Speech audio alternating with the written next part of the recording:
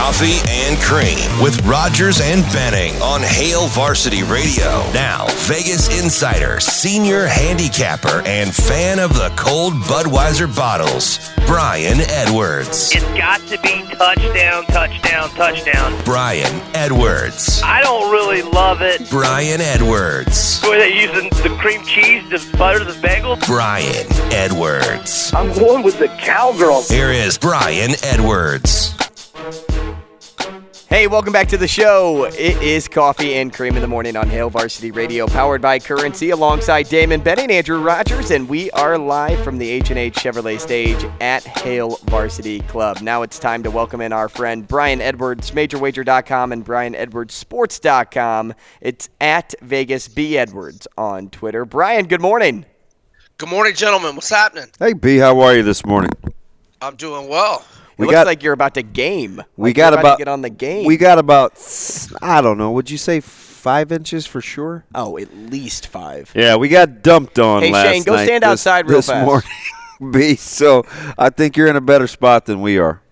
I had the air conditioning going last night, and I went out to the beach for about 45 minutes yesterday afternoon. It was like 72. And I asked Alexa what time it was at what the weather was at about 7:30 last night, and she said it was like 66 degrees. Tough out so here, you know, I'm driving home with my windows down, so joke's on you. Oh, man, we got a couple of Francises right out of the gate. St. Francis, and then St. Francis, New York, Brooklyn. Burger King, right? BK. Well, if you're capping St. Francis, B, that means you're all in on your capping skills. What do we got?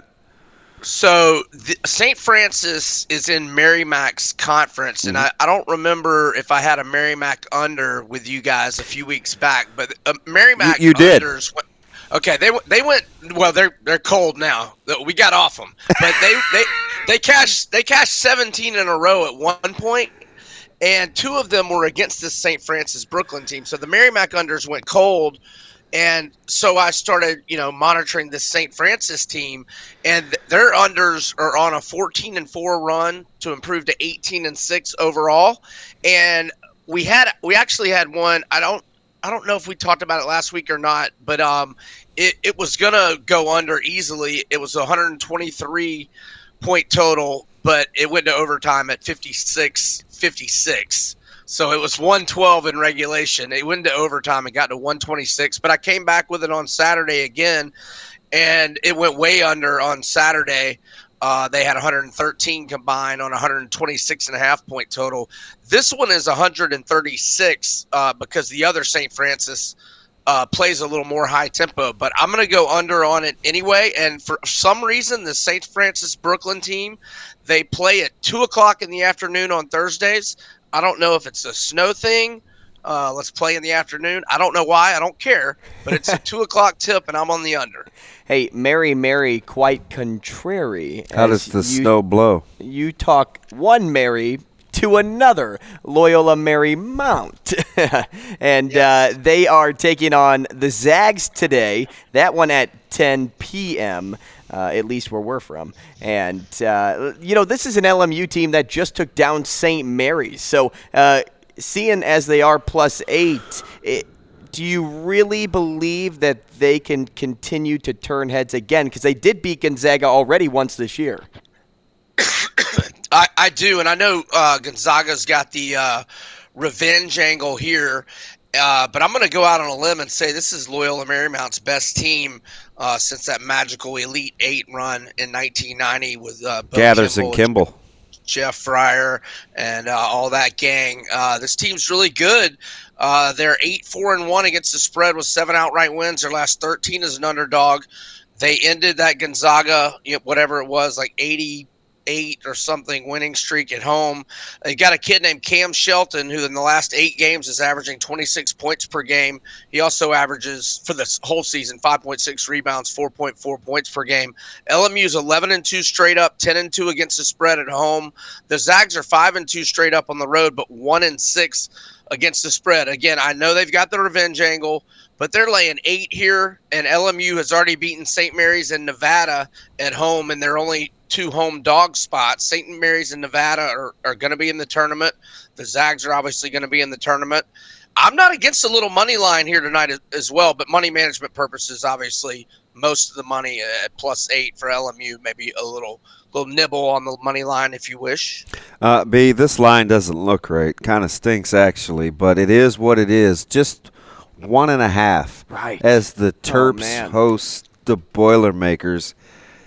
Maybe it's about matchups. The line seems pretty poor. It screams take Purdue, but you know me. I'm like, bad line. I kind of like the Turtles.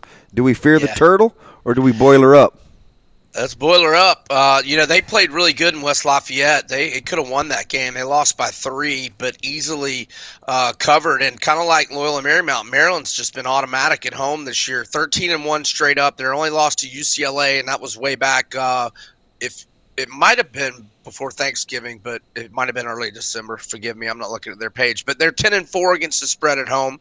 And Maryland's just been a moneymaker all year, 16-9 ATS, kind of like Gonzaga at Loyola Marymount. Purdue struggled on the road. They're 2-5-1 against the spread. I know they're in bounce-back mode here after giving up that late lead at Northwestern, but I just – the Turtles have been good to me at home. I've backed them probably 4 or 5 times at home, and I think I'm undefeated doing so. So I'll go Maryland as a home dog.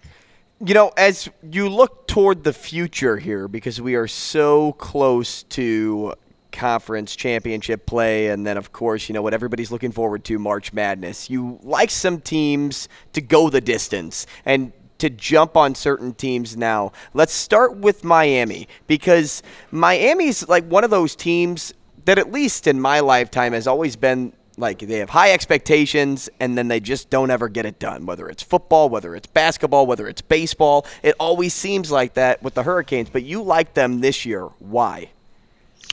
Yeah, well, they've got a veteran squad that went to the Elite 8 last year, and their future number right now is 50-1. So if they were to get that far again, if they were to get to the Elite 8, we could start doing some hedging to make sure we make a profit. I mean, I'm not saying they're going to win the national title, but at 50-1, we can put ourselves in position to make some money off them.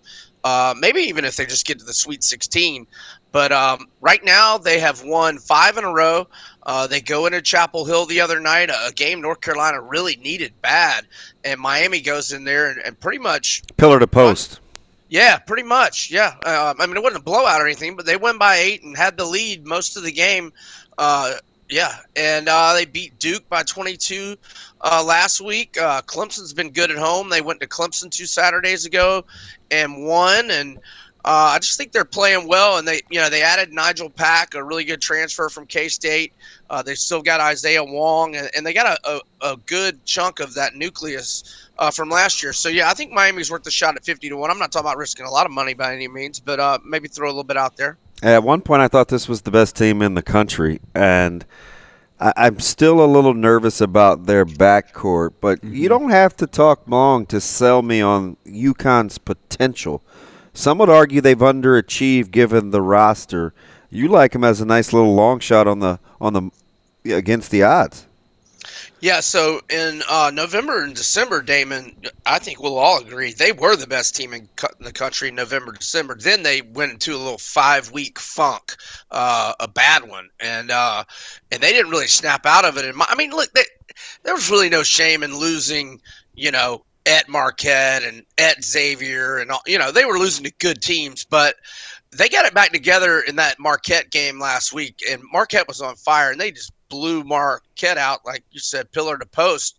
That was a blowout, unlike Miami, North Carolina. That was a blowout, and I thought they looked like they did in November, December last week against Marquette. Now then they go out where you guys are to Omaha and lose by 3. But, I mean, that was Creighton's 8th straight win. No shame in that one. I mean, they couldn't get any buckets. I think it was a 56-53 final. Yeah. But what I saw November, December, and last week, and then I saw now they're 30-1. They were down to 10-1, in early January. I think there's a chance they get it back together. They've got potential. So, again, not talking about risking a lot of money, but I think UConn at 30-1. They were a Final Four looking team November, December, and last week against Marquette. So maybe they can make a run. We'll see. Talking about teams making a run is my last question before we let you go, Brian. Providence has kind of been turning some heads, and Hopkins has been one of the best players, not only just in the Big East, but all of college basketball. And then they do have a very nice backcourt as well. But at 100-1, those seem like some pretty juicy odds for that Friars team. Yeah, and look, I worry about them because they just play so well at home and aren't that great on the road. But they, everybody called them a fraud all last season, and they made it to the Sweet 16. They made it to the Sweet 16 this year. We're holding a 100-1 ticket. We're going to start hedging right there. We're going to take the team they're playing odds to win that region, maybe take that team's odds to win it all. And hopefully Providence will be favored. We'll take the other team in that game. And from 100-1, we can make some money if they make the Sweet 16. Always thinking. I like the hedge game. For me, I feel like I pride myself on knowing sports betting, but I always learn something when I talk to you, Brian. Thanks so much for joining the show, and we'll talk again next week. Stay warm, fellas. Thanks for having me. Thanks, B. Yeah, we need it. My man turned on the AC last night. We need the heat. I need some heat in the sports betting column, and I need some heat outside or maybe in my car. I don't know. My car is under snow right now. Yeah, still coming down. Is that an igloo out there, or is that my car? I can't tell. That's Brian Edwards, MajorWager.com and BrianEdwardsSports.com. We always appreciate having him. Coming up, we're going to talk to Michael Brunt, senior writer for Husker 24/7, to open up the 9 o'clock hour. If you are tuning in Lincoln, hey, guess what? KFOR starts from 9 to 10. We'll be there. We'll be on 590 still, live on Twitter, live on YouTube. We always are happy to have you with us on the show. If you want to get involved, give us a call. More Coffee and Cream next.